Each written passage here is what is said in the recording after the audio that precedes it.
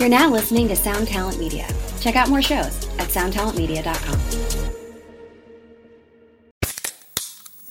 Hey, what's up, everyone? I'm Matt McGachy, the vocalist of Cryptopsy and the host of the Vox and Hops Metal Podcast, where I sit down with fellow metal musicians. We talk all about their lives and music while sharing killer craft beers. If you've ever wanted to sneak backstage and share a beer with one of your favorite musicians, well, Vox and Hops is the podcast for you. This week on the podcast, I dropped an amazing episode with Dom Grimal of The Last Felony, Ion Dissonance, and Cryptopsy. There is this episode and over 450 other ones to help you enjoy life, metal, and craft beer. So what are you waiting for? It's time to become a Vox and Hops head. Cheers! Episode 10 of That One Time on Tour is brought to you by Enjoy the Ride Records. Enjoy the Ride Records is a really cool record label. They're doing all kinds of cool things. They're doing a lot of reissues on vinyl. They're putting out a reissue of the Academy Is record called Santee. The Scotty Doesn't Know 7-inch, which if you remember the movie Euro Trip, Scotty Doesn't Know was the song that was pretty much the main focus of that movie. It was by a band called Lustra, so they're doing a 7-inch for that. They're putting out the Not Another Teen Movie soundtrack, and also the honorary title EP with unreleased bonus tracks. So if any of that sounds good to you, they're doing all kinds of other stuff as well. Check out all of the info at enjoytheriderecords.com. Follow them on all the social media platforms. On Instagram and Facebook, it's at Enjoy the Ride Records. And on Twitter, it's at Enjoy the Ride RES. So make sure that you're supporting them because they're supporting the show.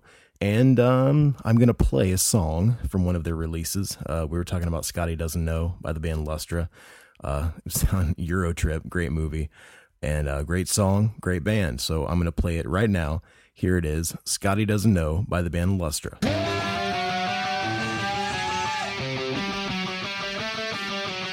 Scotty doesn't know that Fiona and me do it in my van every Sunday. She tells him she's in church, but she doesn't go. Still she's on her knees, and Scotty doesn't know. Oh, Scotty doesn't know. So don't tell Scotty. Scotty doesn't know. Scotty doesn't know. Fiona says she's out shopping, but she's under me and I'm not stopping. 'Cause Scotty doesn't know, Scotty doesn't know, Scotty doesn't know, Scotty doesn't know. So don't tell Scotty, Scotty doesn't know. I can't believe he's so trusting, while I'm right behind you thrusting. Fiona's got him on the phone, and she's trying not to moan. It's a three-way call and he knows nothing, nothing. Scotty doesn't know, Scotty doesn't know, Scotty doesn't know. Don't tell Scotty, 'cause Scotty doesn't know, Scotty doesn't know. So don't tell Scotty, we'll put on a show, everyone will go. Scotty doesn't know, Scotty doesn't know, Scotty doesn't know. The parking lot, why not? It's so cool when you're on top. His front lawn, in the snow, laughing so hard 'cause Scotty doesn't know, Scotty doesn't know.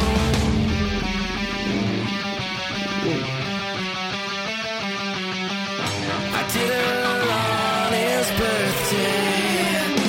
Scotty doesn't know, Scotty doesn't know, Scotty doesn't know, Scotty doesn't know. Don't tell Scotty, Scotty doesn't know.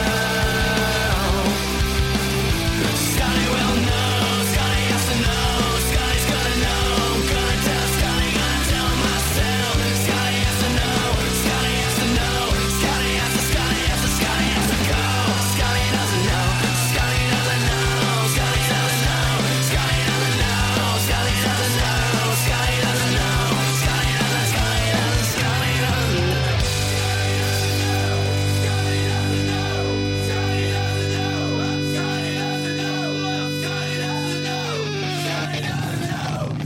doesn't know, Scotty doesn't, Scotty doesn't, Scotty doesn't know.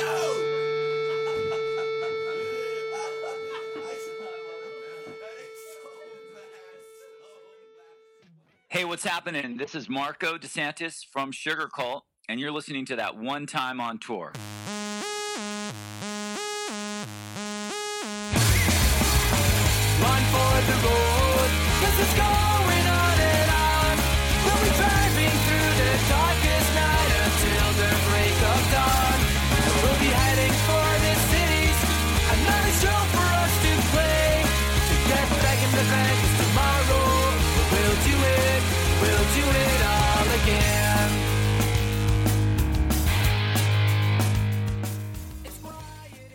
Hello and welcome to episode number 10 of That One Time on Tour. We're back. I know it's been a while. Episode 9 was really, really cool with Tucker from Thursday. Thank you guys so much for listening. And man, this podcast is a lot of fun. It took me a while to get this one up. I moved into a new house last weekend, and so it took me a while to get this one going. But this is episode number 10. Marco DeSantis from Sugar Cult. He played in the Swinging Utters. He's in Bad Astronaut with Joey Cape from Lagwagon. He was in the Ataris. We share that. We were both ex-members of the Ataris. So before I get to the conversation with Marco, and it is a long one, so, strap in. It's a long episode. I do want to tell you a short story. So we were moving last weekend, and we get my wife and my friend Jason and my friend Nate and I, we got the truck completely loaded up, ready to come to the new house. And we cannot find the keys to the U-Haul. I don't know if anybody's ever been there before, but that is not a good place to be. So we took most of the truck apart. We could not find the keys. I ended up having to go back to the U-Haul place, and they cut me another key because I had the insurance. So, we got everything figured out. We got here. We unloaded everything. Still no key. A couple of days later, opened up a new pack of diapers for my son. And the box of diapers that I opened up, the key to the U-Haul truck had fallen inside the box of diapers. So yeah, I felt really stupid. But we got it all done. We're in our new house. We really like it. I've got a little podcast kind of studio area that I'm speaking from right now, even though it is almost 3 a.m, because that's when I have to do this. So without further ado, I'm going to give you a little bit of info, and then I'm going to get right into the episode. So if you want to be a sponsor of the show, hit us up at tototpodcast@gmail.com. Please follow us on all the social media platforms. Every social media platform is TOTOT Podcast. So that's it. I'm going to get right into it. Episode 10. Here it is. My conversation with my buddy, Marco DeSantis from Sugar Cult. Hey, Marco, what's going on, man? Hey, not much. Hey, I'd like to thank you so much for coming on the show, man. I really appreciate it. Dude, I'm stoked. Thanks for having me. This is awesome. Well, I do want to, the first thing that I'd like to say is that you and I kind of belong to an elite club. We were both ex-members of the Ataris. Oh, wow. Well, that's, that used to be sort of like something that was like unique. Like, hey, I used to be in the Ataris. But now it's kind of like, who wasn't in the Ataris? That's the more elite club is the people who weren't in the Ataris. I used to always used to make the joke when I quit the Ataris because I got another opportunity and some other things happened, and I was kind of, I'm still friends with all the guys. There's no issues, but I used to always make the joke to Chris Rowe that we should make shirts that say I used to be in the Ataris, and I said we could make all kinds of money. Dude, that's so rad. That'd be awesome. Or future ex-member of the Ataris. Future ex-member. Yeah, every time you get into the Ataris, that should be in like the pack they give you when you join. Dude, what's funny is we'll come back to that later. But I actually just reconnected with Chris. I've always been friends with him, but he lives in LA now, and we just went out to lunch. We just kind of reconnected, and then now we both did this thing called Emo Night that they do in LA. We were both guests on that. Okay. And now we're going to both do this after Warped Party in San Diego. It's like all of a sudden we're back in each other's lives. And it's just such a trip, man. I remember I posted that I was going to be speaking with you because I wanted to see, I always put who I'm speaking with the week before the show comes out. And Chris actually got a hold of me. He's like, dude, I was just hanging out with him the other night. That's crazy. That's so rad. It's such a small world. But yeah, dude, speaking of that kind of thing is, I think right after the Ataris, I played bass for a minute in a band called Nerf Herder from Santa Barbara. Oh yeah, I love Nerf Herder, man. Yeah, they're awesome. And I had grown up with those guys, and me and my friend had an indie label, and we put their first record out, and that's a whole other podcast. But it was kind of like a total trial by fire introduction to the music industry, because I was literally making phone calls out of my teenage bedroom at my mom's house in a cul-de-sac in Santa Barbara in my boxer shorts, and somehow got them on the radio. That's crazy. Without, complete fluke. And then it blew up like gangbusters, and there was record companies sending limousines to fly me to New York. And suddenly I found myself being the guy at the other end of the phone when a band was getting discovered. That's awesome. It was a crazy crash, fluke crash course. But a couple years later, Nerf Herder needed a bass player, and I jumped in. And I played with them for a while, and then they needed a bass player again. I mean, they literally had like so many different bass players. And one day I connected with Justin, who had played bass with them, and Charlie, and this other guy, Pete. And I was like, dude, we should form an all Nerf Herder tribute band. This consists of all former Nerf Herder bass players. And what we call it, because, you know, tribute bands will name themselves after like a band's song or whatever. I was like, we'll just call it Van Halen. Because Nerf Herder's song was called Van Halen. So that was my whole concept. It's going to be Nerf Herder bass players Nerf Herder tribute band called Van Halen. That's awesome, man. Anyways, I don't know. No, so that's a great story. I was kind of interested. I mean, we might bounce around a little bit on this podcast, but oh, dude, that's the only way I know how to do it. With you and I both, you know, doing a tour of duty or two in the Ataris, like, how did that come about? Because I know you joined fairly early on after Chris went out to California.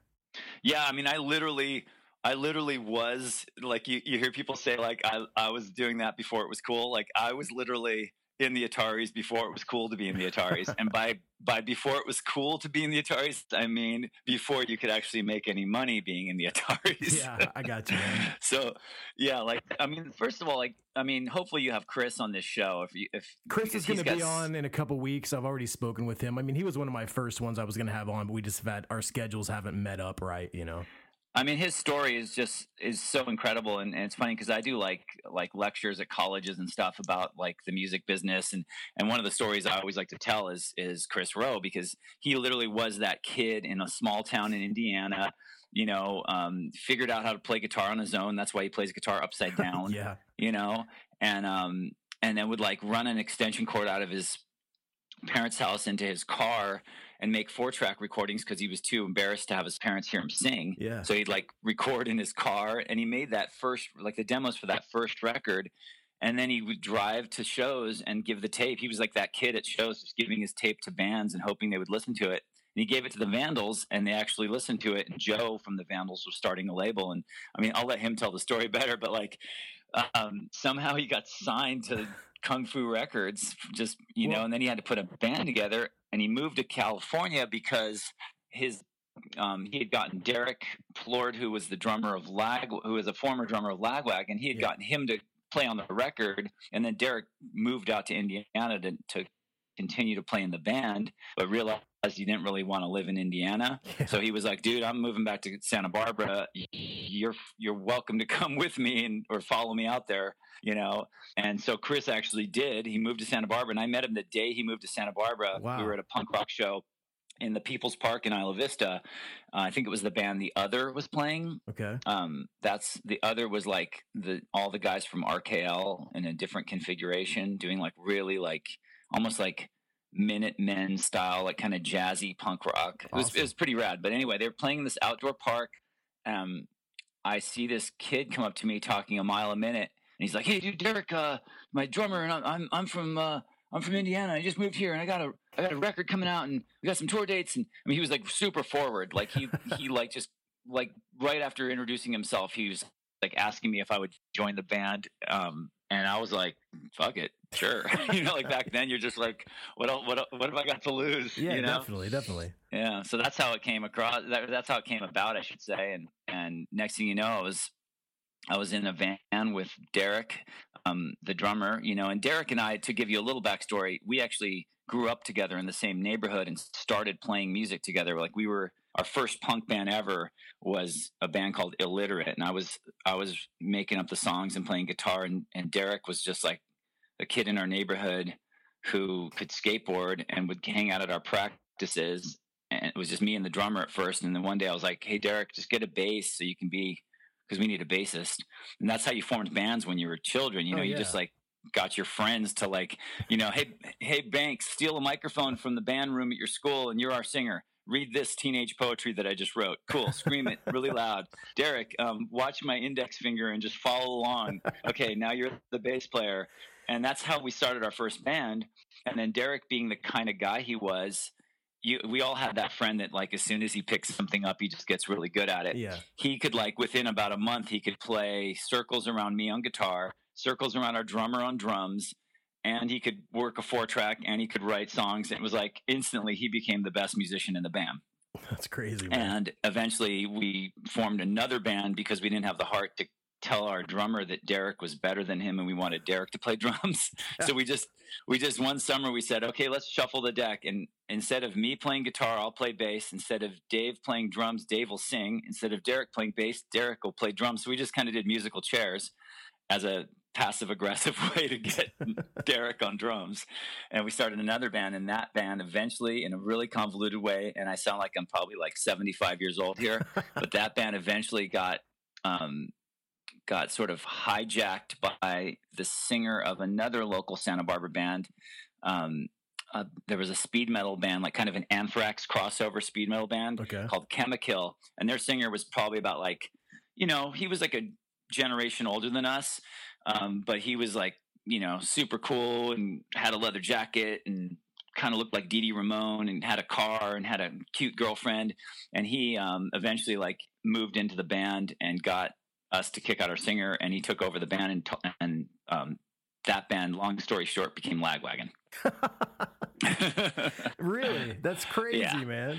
So we had started a band called Section 8, and that band evolved. So wait, you said that guy sang. So are you talking about Joey? Yeah, Joey Cape. So you're talking about Joey Cape. Okay. That's awesome, man. So there's we're talking about to understand this story, because most people who know me in popular culture know me because of Sugar Cult. Yeah. What you have to understand is Sugar Cult was like a Hail Mary at the tail end of like, a musical quest that started when I was probably like 12 years old, and and just this suburban, neighborhood punk band in Santa Barbara. And from that little group of people in Santa Barbara, which is a really small town, if you've ever been there. I've been there, yeah. You have like kids that are, Santa Barbara seems like at this stage of my life, it's like a place you would go and like on vacation, right? But like when you're growing up there, I'm sure kids all over the world can relate. Like when you're in a town, especially if it's like a town other people like to come to go on vacation, when you live there, you're usually pretty fucking bored. Yeah. Or maybe that's just part of being a kid. When you're a teenager, it's like the condition of being a teen is you're just kind of like dissatisfied with whatever your reality is. And I think that has a lot to do with it, because I think the grass is always greener. Like I grew up in Indiana, and I always was kind of like, oh, Indiana, I want to move out west. I want to do this, I want to do that. And then I've spent time in other places that were, quote unquote, more exciting. And I find myself back in Indiana because it's home. Right. And that's the weird thing. It's like you spend your early years working to get out of where you are so you can go, shake hands with the world. Yeah. And then when you, on the way back, you're like, okay, now how do I find my way home? Yeah, totally.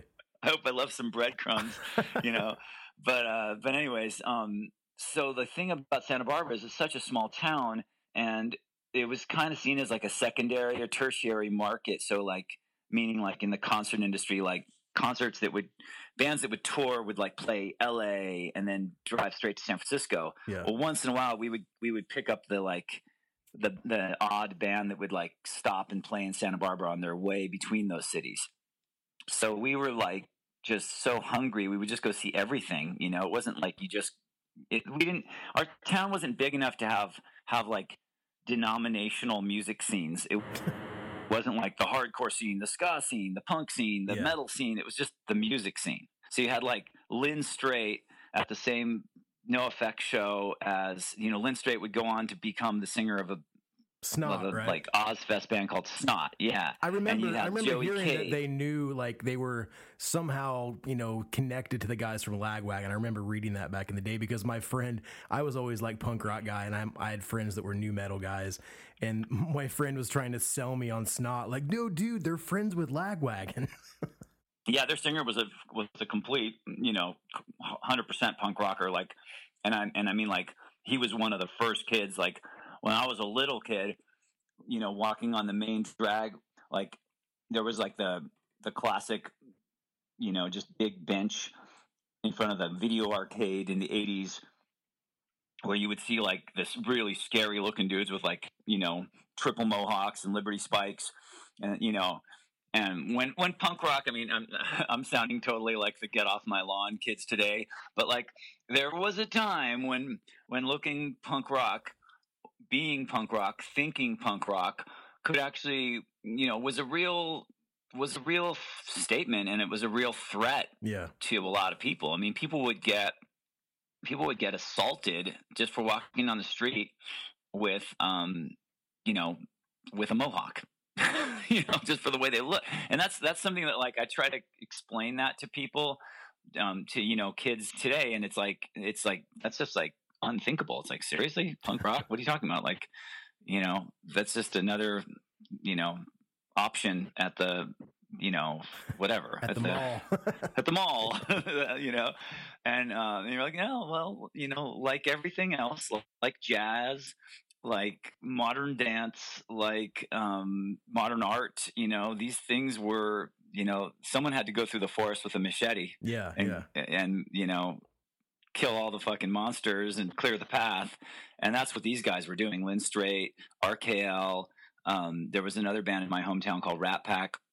And unfortunately, because they were at the front line and they all went through and did this shit, not only did they, none of them really ever got paid, but most of them also got like, they got like drug habits, and a lot of them died. It's just really sad because we were able to like kind of enjoy the scene that they created. They kind of went out there and like just flailed around and created some kind of like structure so that we could go back in, our generation could go in, me and my friends, and like put a deposit down and play a show at the Red Barn, but those guys were the ones who like made it a thing to do. And same, can have the same conversation with Billy Joe, same thing with Green Day. Their version of Santa Barbara was the East Bay, and their version of RKL was Op Ivy. Yeah. So what was like when you were growing up in Santa Barbara, and you're talking about going to these shows and whatnot, was music just always a part of your life, or like do you have like one thing you can remember that like set you on that path a little bit? I mean, it's probably, I mean, that's a good question, but I never really thought about it. I went to my first concert. Well, actually, when I was in elementary school, one of my friends was this guy named Evan Caston, and his older brother had a band. And I remember they played like in our auditorium. There was like two local bands in Santa Barbara. There was a band called The Tan, and there was a band called Giant Eden. And I remember The Tan were like, to us, they were like the band from Santa Barbara that had made it, like them and RKL, because they had like a 7-inch out. So like if you had a 7-inch, pressed up on, then you were pretty much like, you might as well have been fucking rock star, in the eyes of the mind of children. We're like, okay, you're a full grown, these guys were probably 18, but to us they might as well have been like 36. Like you're a full grown man, and you have you have a band with, you have electric guitars, and you have a product available that's shrink wrapped. So therefore, you might as well be the fucking Rolling Stones. You know what I mean? Shrink wrapping used to be the biggest thing. I remember when my first band out of high school, the first time we really had like a product that was shrink wrapped, like I thought, okay, this is it, man. We've got a real CD, shrink wrap. Right. Totally. And that's the thing. Like that was like, to me, that was kind of the thing. I was seeing a band play, and then being able to go to my friend's house for like a sleepover and see like his older brother, like with like a telly on a stand that you could actually like go up close to and, be like, whoa, there's a guitar up close. So that's probably what the first thing that planted the seed. And then I was just that kid. I was that kid who would like take the bus to the record store, ride my bike, and just be the, hang out in the record store forever, hang out in the guitar shop, and never actually buy anything, but I just like ask a million questions and just geek out, like flip through records, and look at the, I'd look at the back and wonder like what a producer was, wonder who the people were in the special thanks list. I'm just kind of obsessed with music, really, as a fan. And then started playing, just started playing, and I it was really, really bad. And it's really, guitars are really, there's a real like, they're very oppressive to learn because it hurts and it's frustrating. And the guitars you can afford when you're a little kid don't stay in tune. Not at and all. Nothing ever sounds like the thing you are trying to do. You know, if you like get the tablature for something, you try to figure out like and so it's really like hard to do. And so I think I tried for a while and then kind of lost interest and then picked it up again. And I mean, this sounds so like, this sounds so trite at this point, but it was like trying to learn like, classic rock and metal stuff that, everyone who picks up a guitar first is interested in. And then I had the proverbial kid with like terrible skin who sat in front of me in one of my classes in middle school. And he would make me like, he's kind of like he was like a punk rock evangelist. Like he was trying to convert me into punk rock, and he was making me tapes of Suicidal Tendencies and the Descendants and Black Flag and then DRI. And it was just like, I started learning those songs and I was like, God, this is so like fun. I can do this right away. And then me and my friend, we moved to a neighborhood, and like, that's when I started that band with my friend Dave, just because he had to have a drum kit, and we would just sit around playing like 2-chord, like wannabe DRI songs. And then you just do what I like to call flunk upwards. You fuck up, you get frustrated, and then you just get better because you're sick of sucking. And then your friend, like, then you have your friends are getting better, so you want to get better because you want to keep up. It's like anything, like skateboarding or sports or anything kids do. You don't want to be the one who like can't keep up, so you practice more or whatever. And I don't know. I don't think any of us ever became that great at playing, but what we did was we started bands and we started playing shows before we were probably ready. Yeah, and that really helped because there's just nothing like the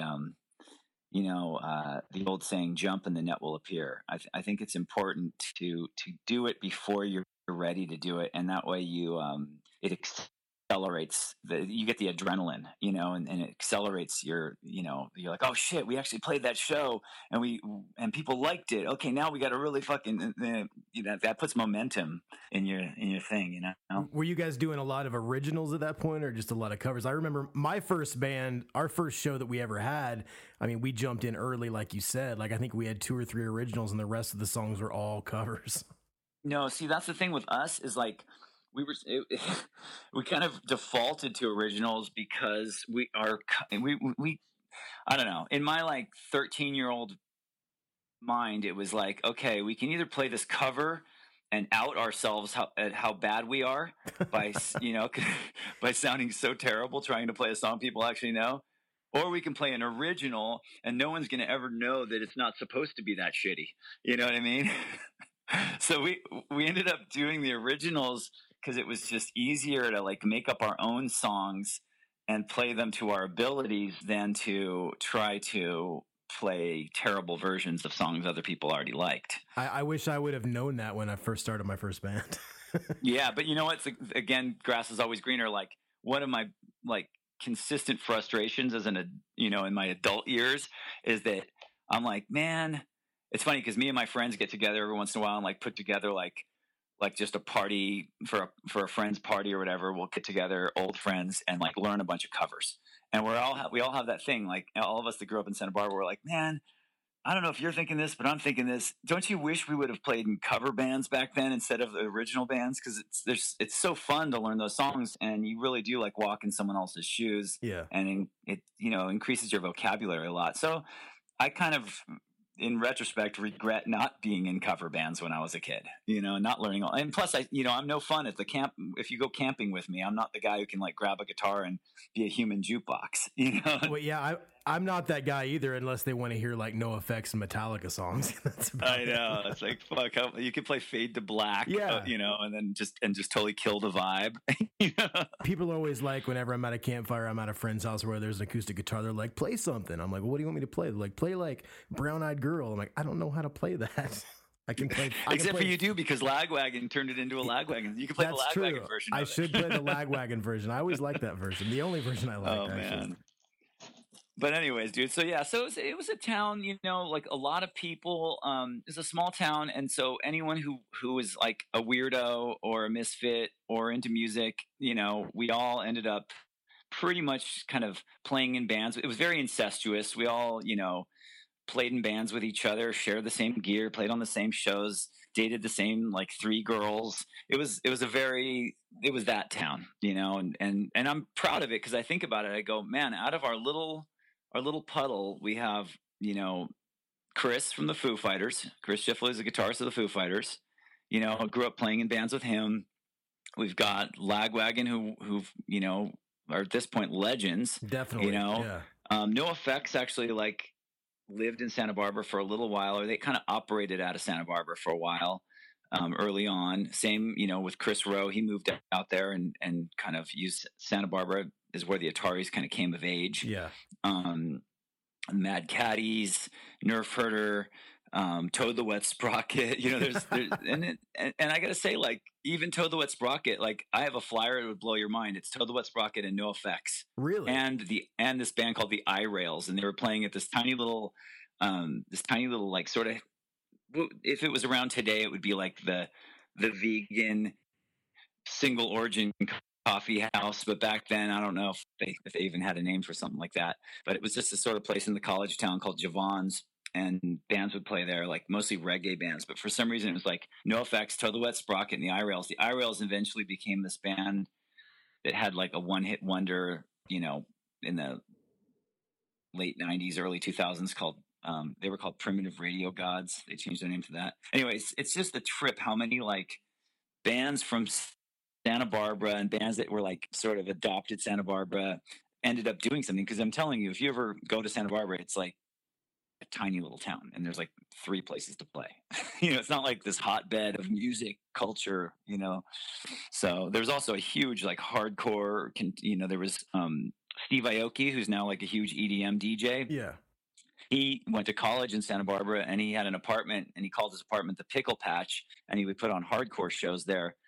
Literally, it was in Book Your Own Fucking Life and the Maximum Rock and Roll thing, and everyone would just play. When hardcore bands would play in Santa Barbara, they would play at the Pickle Patch. That's awesome. And then then eventually he started Dim Mak, and then moved to LA and started DJing in order to play his Dim Mak releases, and then the rest is history. Now he's a huge DJ. It's such a trip, dude. Well, I remember seeing too something on the internet, maybe last year or so, he was at a festival that NoFX was at in Europe, and they actually hung out, and Fat Mike was on stage with him when he was doing his DJ set. I thought that was cool because it's those guys give a DJ their stamp of approval, then maybe I'll check that DJ out. Yeah, well, no, it's funny because, obviously Skrillex was in a screamo band too. Yeah, I toured with him when he was 15. When I played in a band called Brazil, we were on Fearless Records, and we did a tour with From First to Last. And when Sonny was 14 or 15, man, and now he's Skrillex and he's huge, I know, it's crazy, dude. It's awesome. I remember we were on that Warped Tour. I think Sugarcoat did the Warped Tour 2004, and From First to Last was on it. And he was 14 or 15, and it was just but it's one of those things where you go, even then he had that sort of undefinable something, he was kind of just a lightning rod for, everyone thought he was a cool dude and fun and funny, and he killed it on stage, and he just, I think it's as I hate to even use this word as an adjective, but I think it's super punk rock. He's one of the most punk rock dudes out there. To just be what the thing I should do is start another screamo band. So you know what I'm going to do? I'm going to become a DJ and change my name. That's fucking rad. And then he also pulled it, Well, he used to play me on tour. We got to be fairly close on that tour. It was in a 2 or 3 month tour, and he used to pull me aside and go, "Hey man, listen to this, tell me what you think." And it was just all these weird noises and beats, and I didn't get it at the time.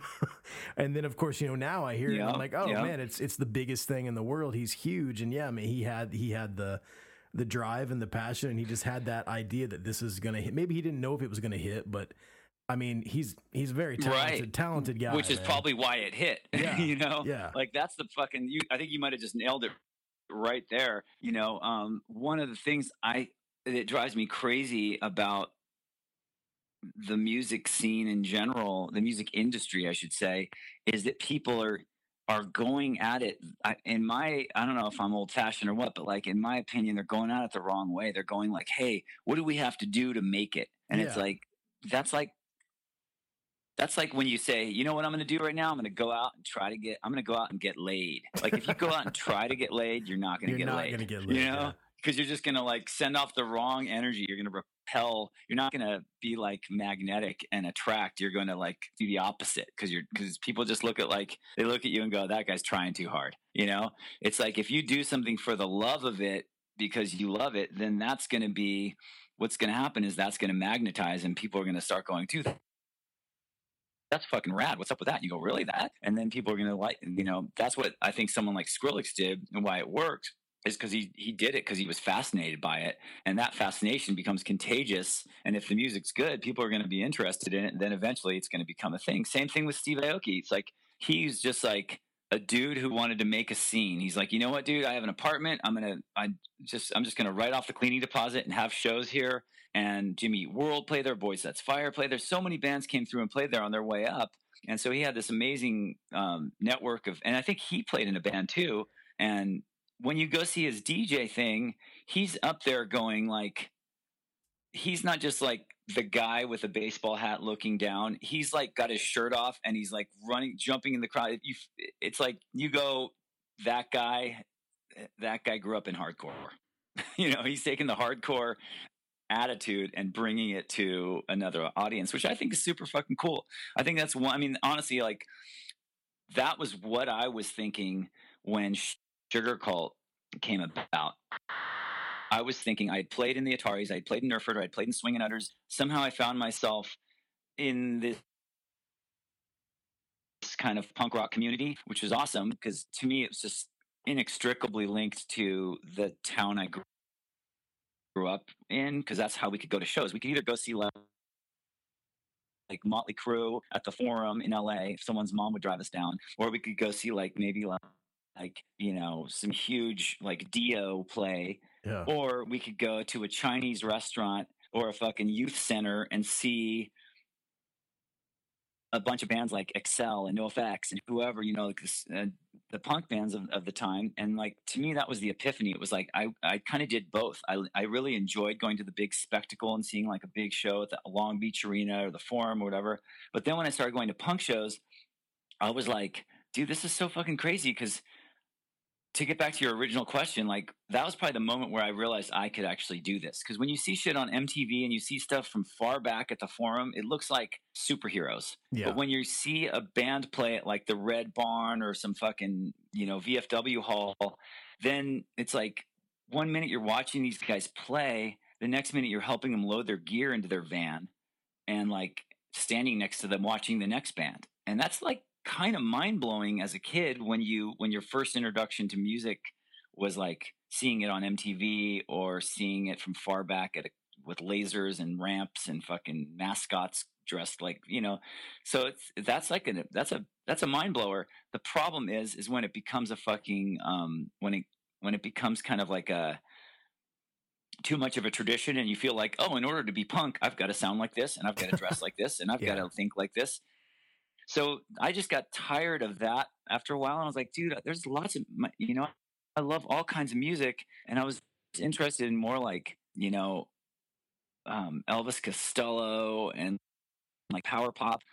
You know, I always loved Cheap Trick. And when I met the dudes from Sugar Cult, I actually saw them opening for one of my favorite bands of all time, Superdrag. And I see this guy up there singing, and I'm like, God, this kid reminds me of Elvis Costello. What the fuck? He's wearing a suit.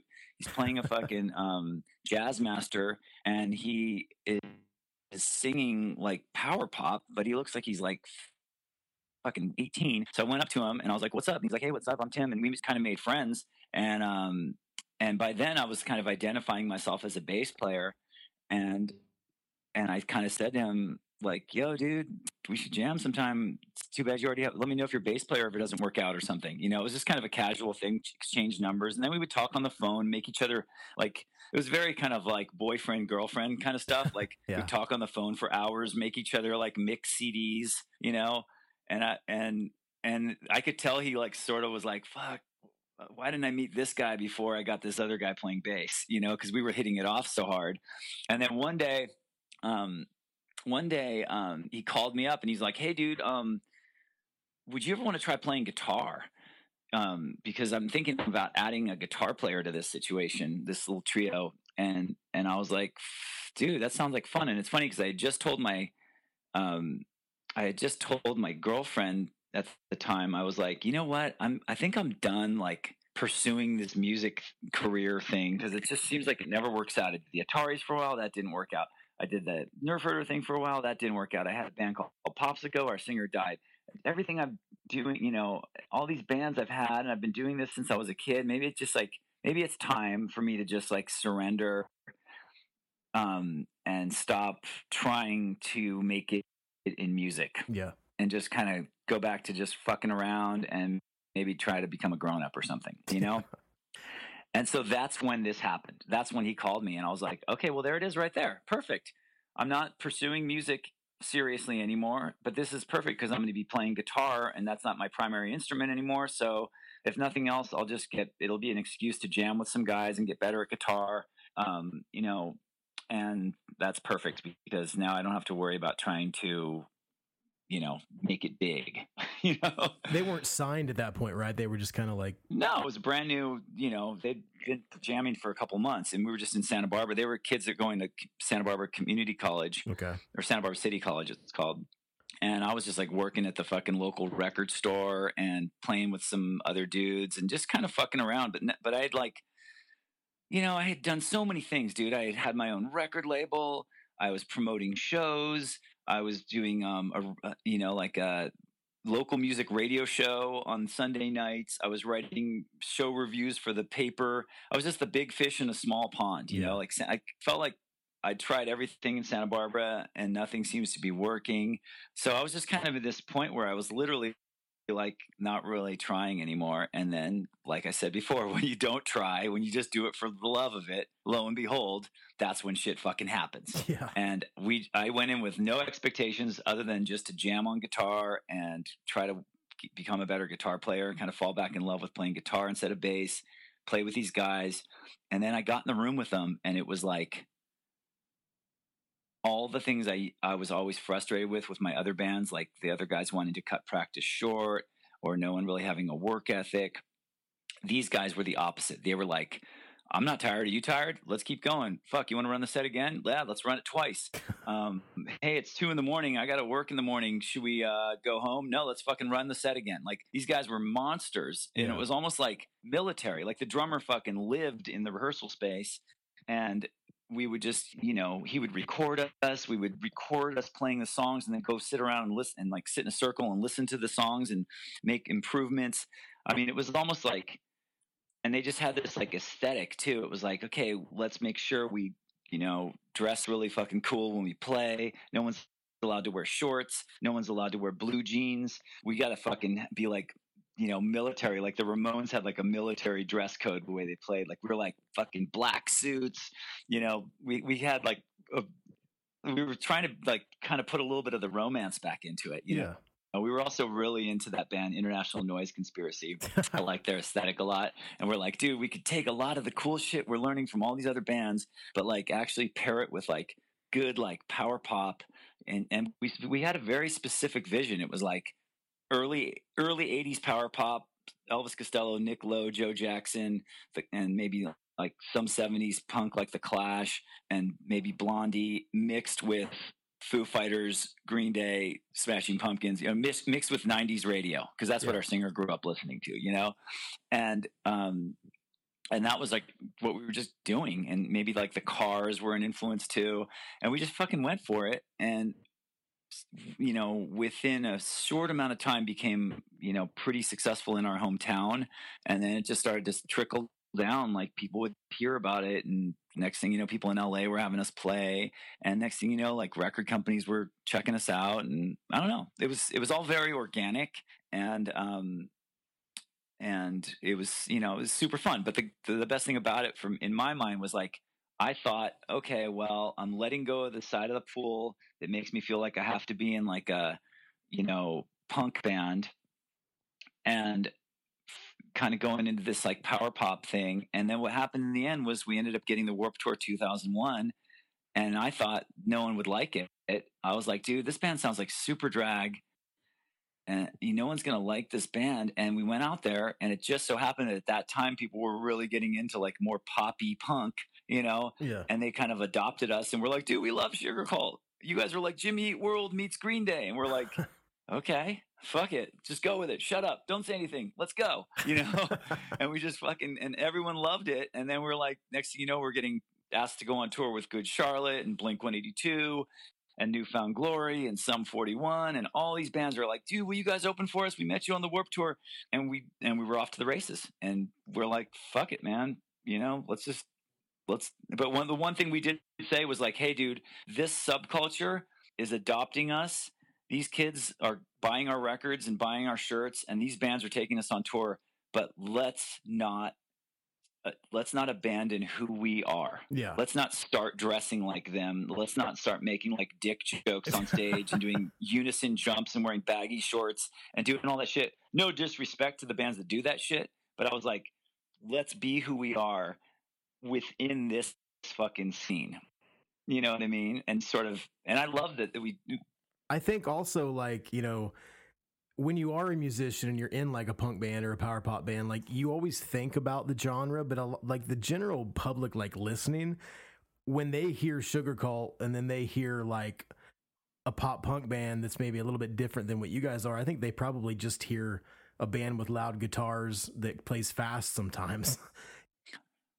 Yeah, you're right. I mean, it always kind of like confused me because it confused me because people, I mean, I don't really care anymore, but like there was a time where it really bothered me. I was like, no, I don't want to be called pop punk if that means we sound like those bands. That's not what we're going for at all, And then you realize you're like, what a fucking wasted time and waste of energy. Call it whatever the fuck you want. It's like, I'm pretty sure Guns N' Roses didn't want to be called a heavy metal band either, and I'm pretty sure, it's just like what they're going to categorize it. It's all right. It's all whatever. It's just, humans have this like rage for order, and we have to be able to wrap our head around something. Yeah. But, it's like that old Woody Allen thing, Annie Hall. I wouldn't want to be part of any club that would have me as a member, Yeah. I just didn't like the notion that like we're getting lumped in with a genre, especially if it's not particularly a genre that any of us really had any, connection to necessarily.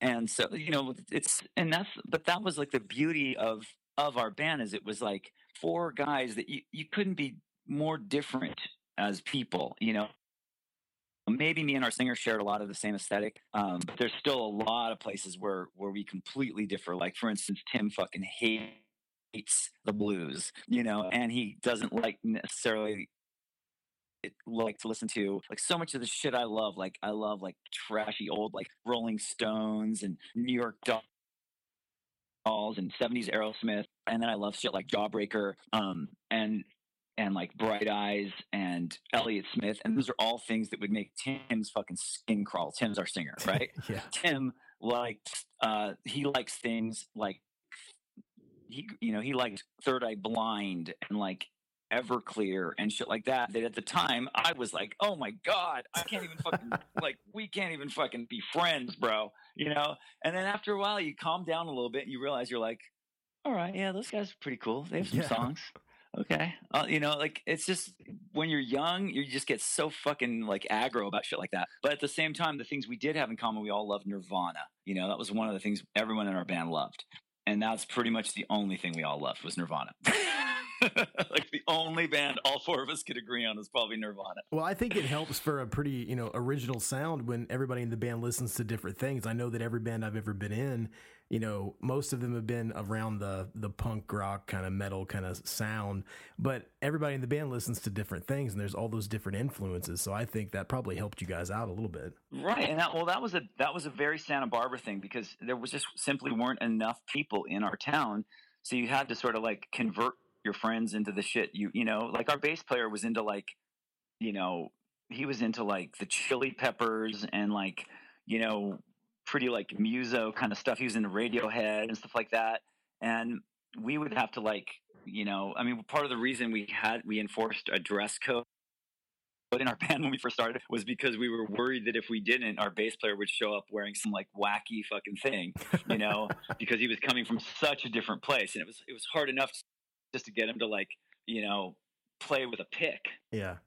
Because we were worried like, oh my God, what if he wants to like fucking slap, you know? So, you know, a lot of the moves we made were just to make sure our band could at least like have some focus, because you got to be careful, because if it's like a bunch of people that like all different types of music, then it can end up just being really scatterbrained and unfocused.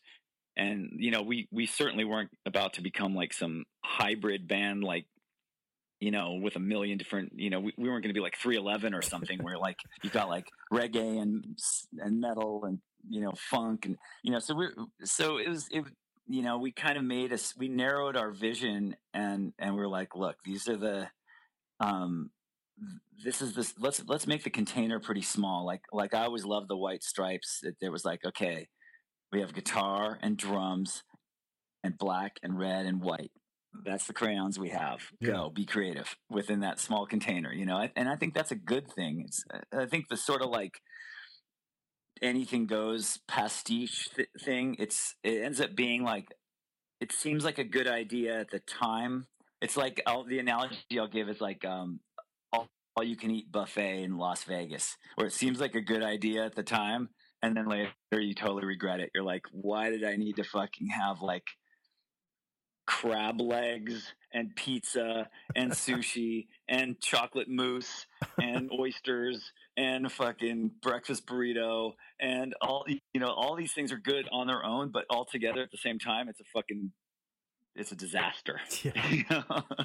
So you guys were the opening act on the Green Day American Idiot tour. I saw that. I just wanted to ask you kind of like, was that your first, like, did you know those guys prior or like, how did you get asked to do that? That's a pretty huge tour. Well, dude, that was amazing. That was an amazing experience on many levels. I mean, on its face, we got to fucking open for Green Day on American Idiot, you know, but deeper down, it was like Green Day. Growing up in Santa Barbara, I had a friend named Mike, and he moved up to the Bay Area, and he would communicate, because, you know, this is before we all had social media and Facebook and all that shit. But we would stay in touch by writing each other letters, and he would send me mixtapes. And I was like, dude, send me mixtapes of all the cool bands you discover when you're up in the Bay Area. And he would send me like Crimp Shrine and the you know, all those fucking bands up there. And he turned me on to Jawbreaker, turned me on to Green Day. What was the other band? Fuck, they were so good. Op Ivy. Op Ivy was a few years, like they were like I said, they were the sort of RKL of that scene. They were like the you know, the forefathers. So this was like the next generation, like people like that were in my generation. You know, so Green Day, Monsula, Crimp Shrine. I think there was a band called the Winona Riders. There was a band called, and Jawbreaker. You know, Jawbreaker is a tough thing to wrap your head around, because they were like guys from LA that formed their band while they were going to NYU and then moved to San Francisco. So no one really knows where the fuck Jawbreaker's from, but at the time they were from San Francisco, right? So I was getting all these tapes from this dude, and this band Green Day was on them, and I was like, fuck, this band's fucking, like, just right away you knew they stood out. You know, like, this is the better band on this fucking mixtape. And then they'd come through my town, I'd go see them play. And they were, you know, at this point it was like Kerplunk era, so they were still on lookout. And then they got a huge record deal, and that was like a time where you saw a band go from like, you know, a band that would load their own gear, show up in a van, unload, play their shit, load their stuff up, and then crack beers with you at the apartment across the street in the driveway, you know. Then you saw them on MTV, and you're like, holy shit, those guys, no fucking way, that's so rad. And you're like kind of rooting for them. There was a whole other contingent of people going, fuck you, Green Day, you're sellouts. But me and my friends were like, dude, how fucking rad is that? Those guys are like infiltrating the system. This is like the fucking Trojan horse, you know, invading the kingdom. You know, this is like, I saw it as a positive that punk rock penetrated the mainstream, you know, because I never liked the idea. I mean, of course we all like the idea of having a best kept secret, but at the same time that's selfish. I'm like, dude, this shit is too fucking, you know, it's like some secrets are too good to keep. This like skateboarding and hip hop and so many other subculture things are just too awesome to hide from the mainstream. You got to fucking impregnate the mainstream with this fucking DNA, you know, because it's only going to make good things happen in the future. And so, like, when Green Day became mainstream, it was like, fuck yeah, go. And I had another band in Santa Barbara at the time, and we got to open for Green Day on the Dookie tour when they came through our town. And we met them, and they were super cool guys. And then fast forward years later to Sugar Cult, we were in 2001. We played some radio festival on the East Coast in Connecticut, I think. And it was it intersected with a tour that was called the Pop Disaster Tour, which was really a watershed moment for Green Day, because Green Day, if you remember, had kind of gone down in popularity. Like, people kind of started like cooling on Green Day, and Blink-182 were kind of reigning as the kings of the mainstream punk scene. So Blink did a tour where they took Green Day out as a kind of a co-headlining but really direct support, and they had Jimmy. So it was a great bill. It was Blink-182, Green Day, Jimmy Eat World, right? So I don't know if you've ever seen Blink-182 play. Yeah. Super cool guys, catchy songs. Definitely. Not the best musicians in the world other than Travis. Okay, so you'd see him play, and like Tom's voice and his guitar playing, it was a little bit sketch. But Green Day, like, literally, they can fucking plug direct with no pedal boards, plug direct into a Marshall JCM 800 and sound exactly like the fucking record. Yeah. You know, like, they're one of those bands, like, they could set up in your fucking living room and sound just like their fucking record. And so they went out there and just basically like blew away all of Blink-182's fans who maybe were too young to catch them the first time around. And that's what set the stage for American Idiot to happen. Because, you know, so at that point, we got to play a show at a festival on the East Coast with it. Like, it was happening on the same grounds as the Pop Disaster Tour, so they just combined it. And so at that show, Green Day like invited us for, like, you know, onto their bus for a drink. And they were like, dude, we're aware of your band. We think you guys are cool. What's up? You know, and we like drank a bottle of wine with them, and it was super cool. And of course, like, I just bit my tongue. I didn't want to be like, dude, I met you guys, you know, however many years ago in Santa Barbara. I just shut the fuck up and enjoyed the moment. But our singer was like losing his shit because he was literally, he's a couple years younger than me. And Tim was like the fucking teenage kid with like Green Day posters on his fucking ceiling. You know what I mean? Like he was like, holy fucking shit, this is insane. I'm just like getting to meet, like, in his mind, that was like the reason he played music was because of Green Day, right? Yeah. And so it was pretty cool to know that they actually were even aware of our band. And then we exchanged information, kind of kept in touch with them. But, you know, we always kind of like, hey, let's not punish, you know. Yeah. Let's not the fact that we have like the singer's wife's email address, you know what I mean? Let's not like be like, let's just be cool, you know? We were doing the Warped Tour 2004, and we were just about to leave on tour, and our manager was like, okay guys, so you're on the short list for Green Day's about to put out a new record, and you're on the short list for bands they're considering to have as the opener. And we were like, holy fucking shit, what do we have to do? Who do we have to blow? You know, like, what do we have to do to make this happen?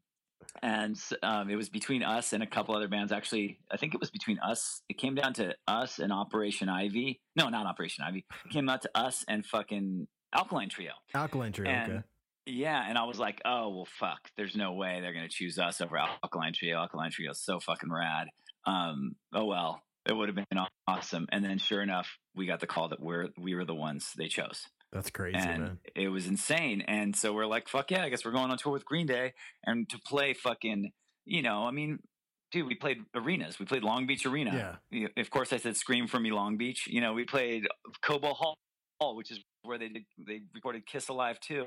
We played, you know, huge fucking places all over the country. And then while we were on that tour, the singer Billy Joe wrote a note with a Sharpie. He was standing on the side of the stage watching us, and he wrote a note saying, will you open for us in Japan? And he had our guitar tech go out and put it on in front of our singer, like in the middle of one of our shows.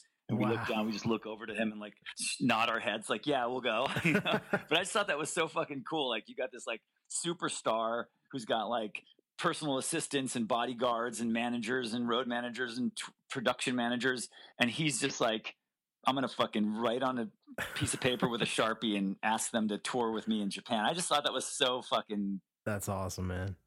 In the spirit of like old fashioned punk rock. I just thought that was super cool, rather than, and we ended up touring with them in Japan too. And one day I was like on a walk with their bass player, Mike.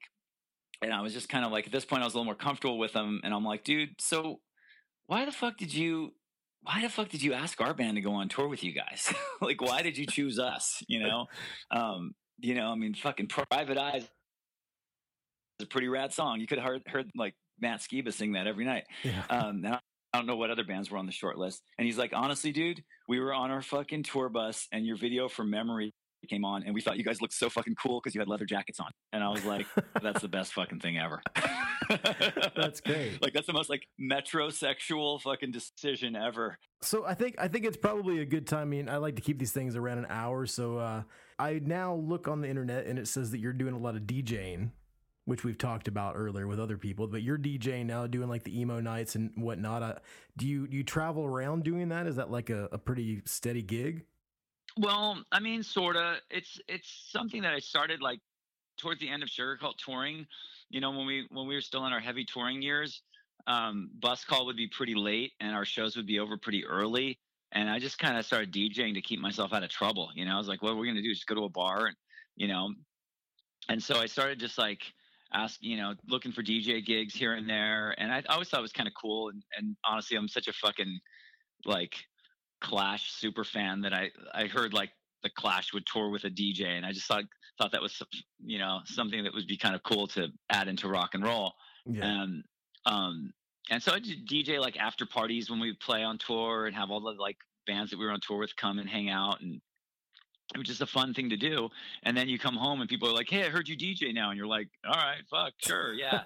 And then ask me to DJ. And then someone would be at that DJ set and say, hey, are you a DJ? Do you have a card? We want to hire you to play something. And I'd be like, I'm actually just some guy in a band, but actually, sure, yeah, I'll do it, And so somehow it just became this thing where I've been sort of steadily DJing. And of course, now there's all these emo nights and all these things, which is, it's not real DJing. You're basically just like selecting a bunch of cool shit from back in the day and playing it, but it's the same concept. You're working a crowd and playing music. So it's just something sort of I do, but my main thing that I do right now, which I never really talk about in public, so it's not something that you can like, Google and find out that I'm doing or anything. I don't even think I even listed on something I do on my Facebook page or something. Most of my friends don't even fucking know I do this, but one of the things I do is I teach college. So I teach like a few like artist development classes and music business and marketing classes. And then I'll do like, kind of career mentoring where, people who are like, want to be in the music business, whether they want to be in bands or anything, will just come and, I'll give them sort of cautionary tales and mentor them and help them out. And it's actually pretty fun because I used to always get like brought in to do guest speaking engagements and stuff. So I was just kind of doing that's really like my bread and butter right now. Okay. Because I don't have like an active music like band that I consistently play in. I do a lot of like projects here and there. I have this project with Joey Cape called Bad Astronaut. It's been like on again, off again since Sugarcult formed. It was kind of my like mistress band. We would just make recordings, but we never played. And then a few years ago, we decided to actually play some shows. So every once in a while, we'll just like fire up that engine and go do a blast of shows if it's fun and if it makes sense.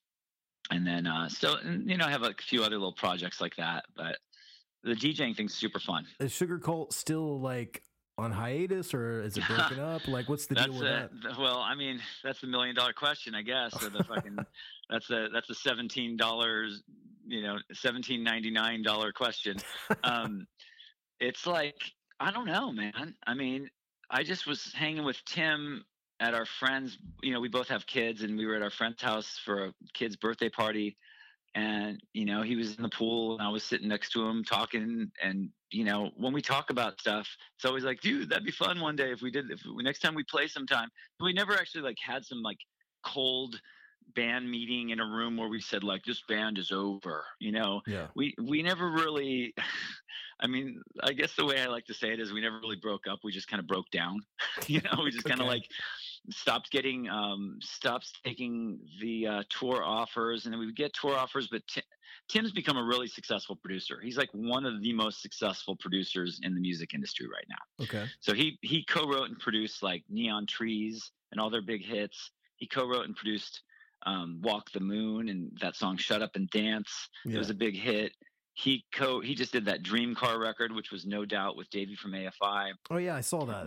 Right now he's doing awesome. a new record. Yeah, he's doing the Strumbella's new record. I mean, he's constantly in the studio making records with people, or and so that's really where his focus is.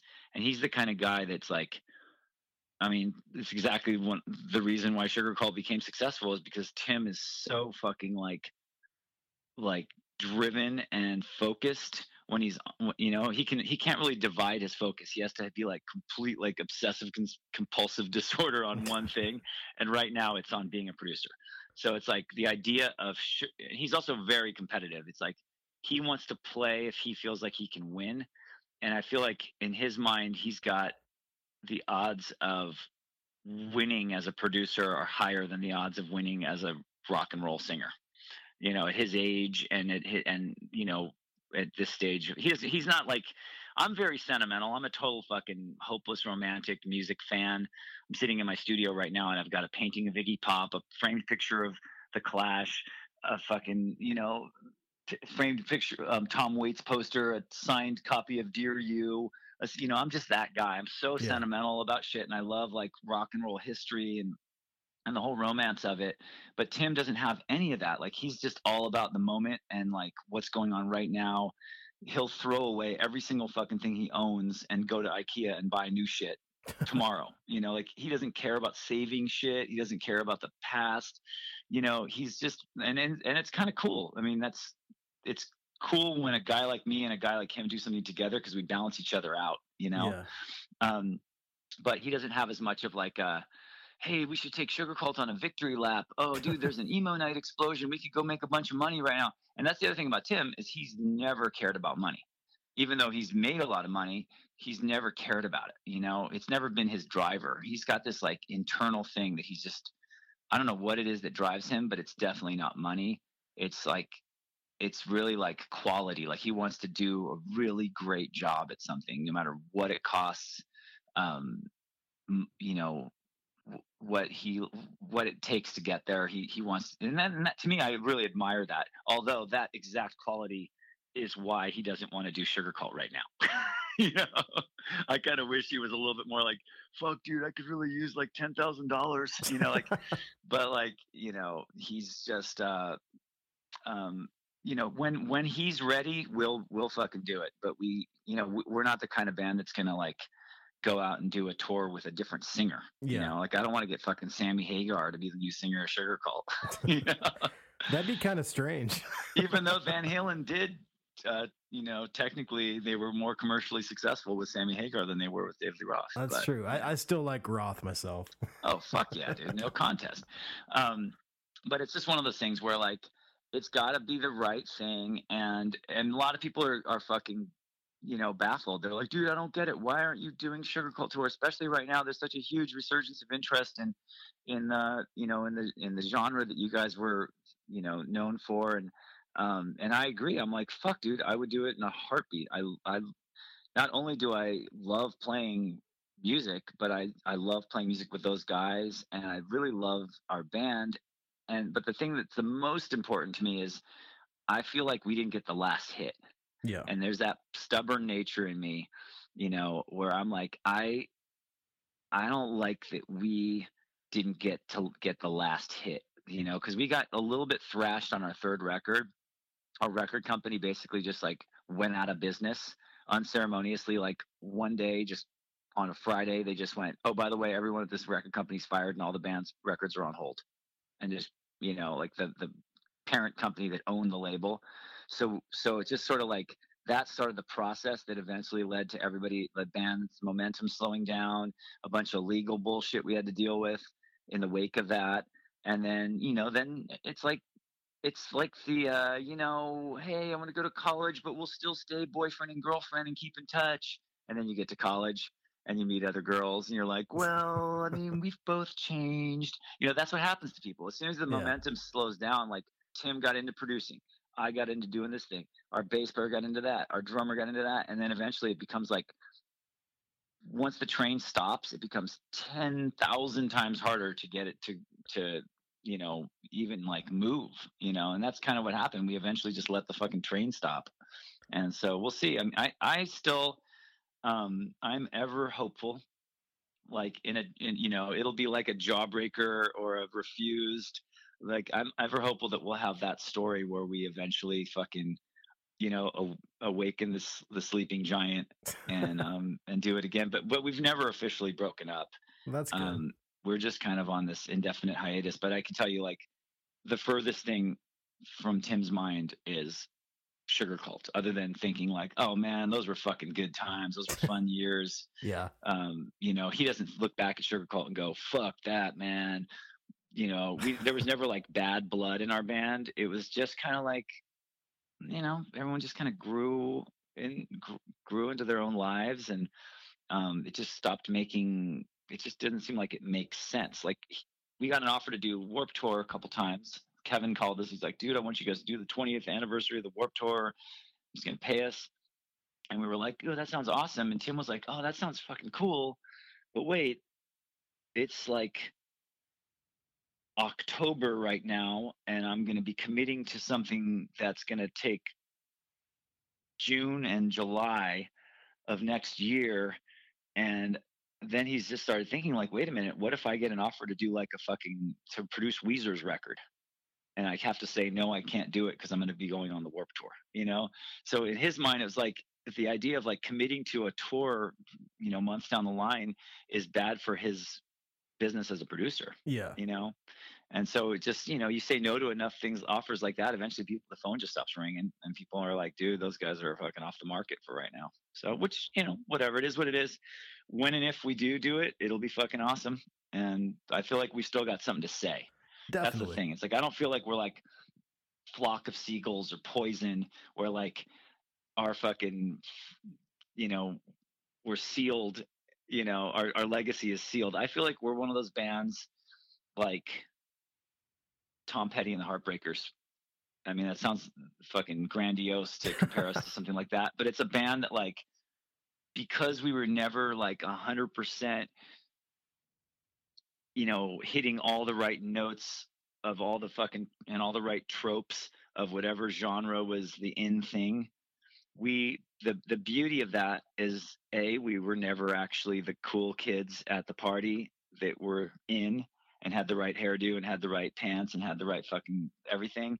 But we also never went down with the ship.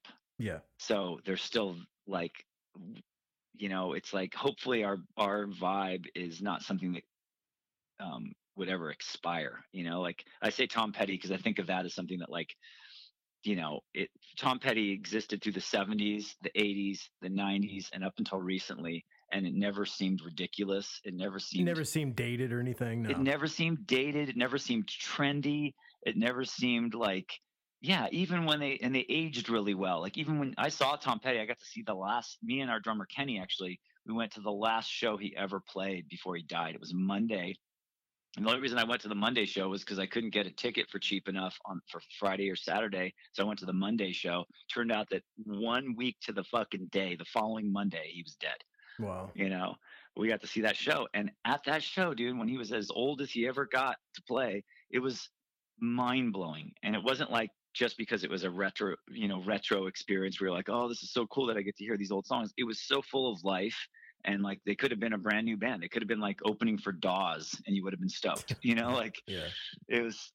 So I was like, in our band, I think in the back of our mind, with all the decisions we ever made, creative decisions and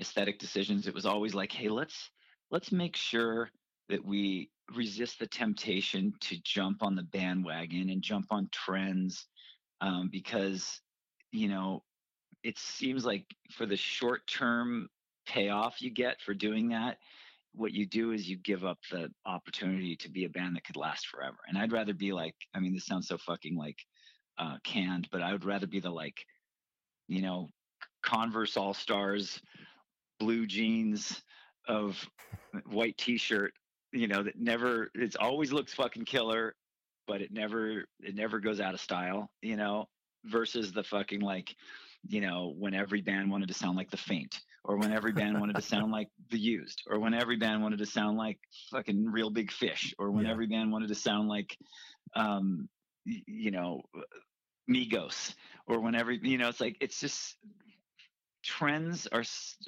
I love a lot of those bands, but I've, you know, like I said, it's like that Woody Allen quote always has been in my mind. Like, don't be part of a club that would have you as a member. Stay on your own trajectory, you know? So anyway, so because of that, I think that whenever we decide to fucking unpause, our band's music can fucking drop in and sound, it'll either make people go, fuck dude, I miss the good old days of guitar rock, or it'll make people go, fuck yeah, you know, I remember that band from a long time ago, or it'll make people go, dude, there's this fucking new band called Sugar Cult that I just found out about, you know?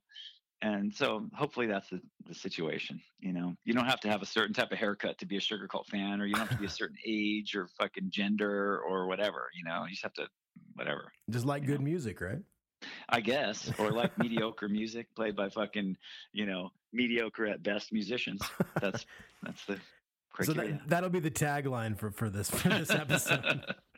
Well, right. Hey man, I tell you what, if you guys, you know, you don't have to get back together to come back on the show, but I would love to have you back at some point to talk a little bit more. I feel like we didn't scratch the surface even just talking about everything. Oh, dude, dude, I can talk about this shit all day, man. It's so fun. Well, I'll tell you what, I'll hit you up very soon for a part 2. I want to thank you so much for coming on the show. Do you have anything you want to promote right now? Well, actually, there's a thing that I'm going to play guitar on. It's going to be super fun. It's called Strange 80s 2.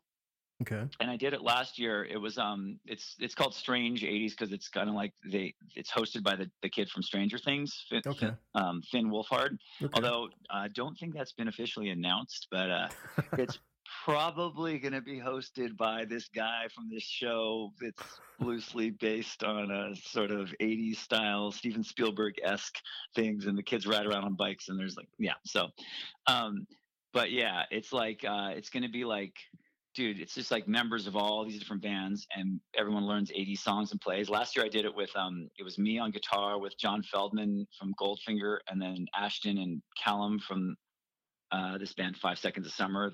They're like a pretty big pop band from Australia and they love like Sugar Cult and the Ataris, and you know, like, it's so weird. Like kids that grew up on our band are now like in like a band that's like on pop radio. But yeah.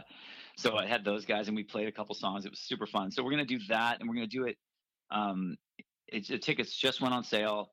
We're going to do it in Los Angeles and in London. So in October. So look up Strange 80s, and it's all, you know, it's a benefit.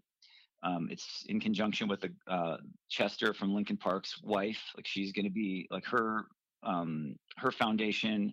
It's like suicide prevention kind of thing.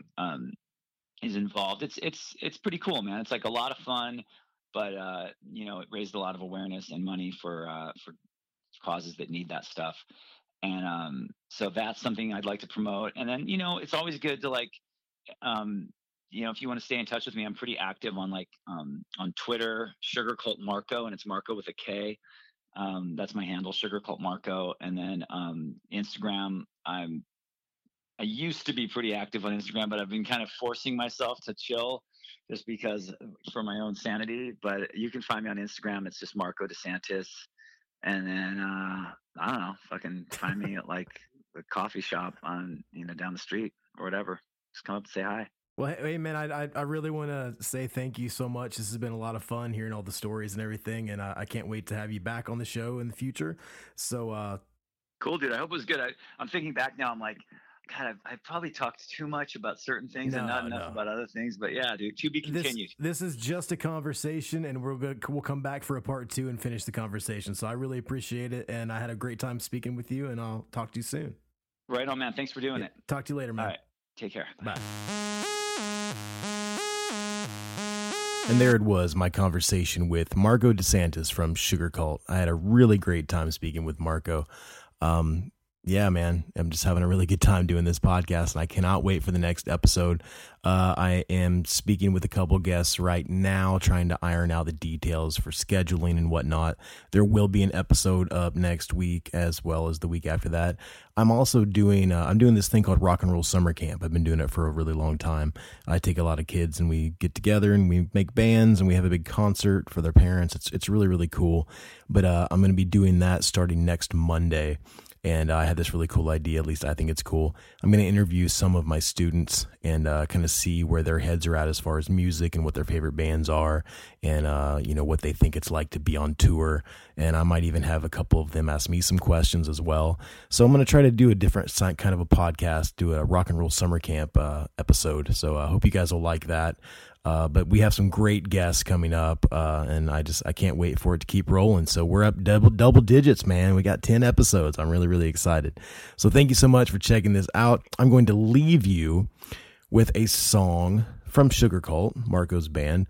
It was probably their lead single. I can't remember. It was a very, very popular song from this record, but from the record Palm Trees and Power Lines.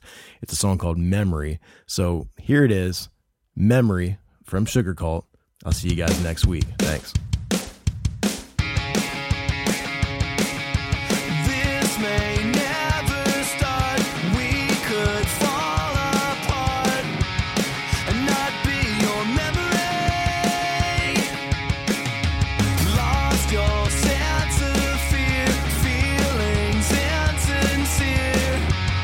Cannot be your memory. Get back to where we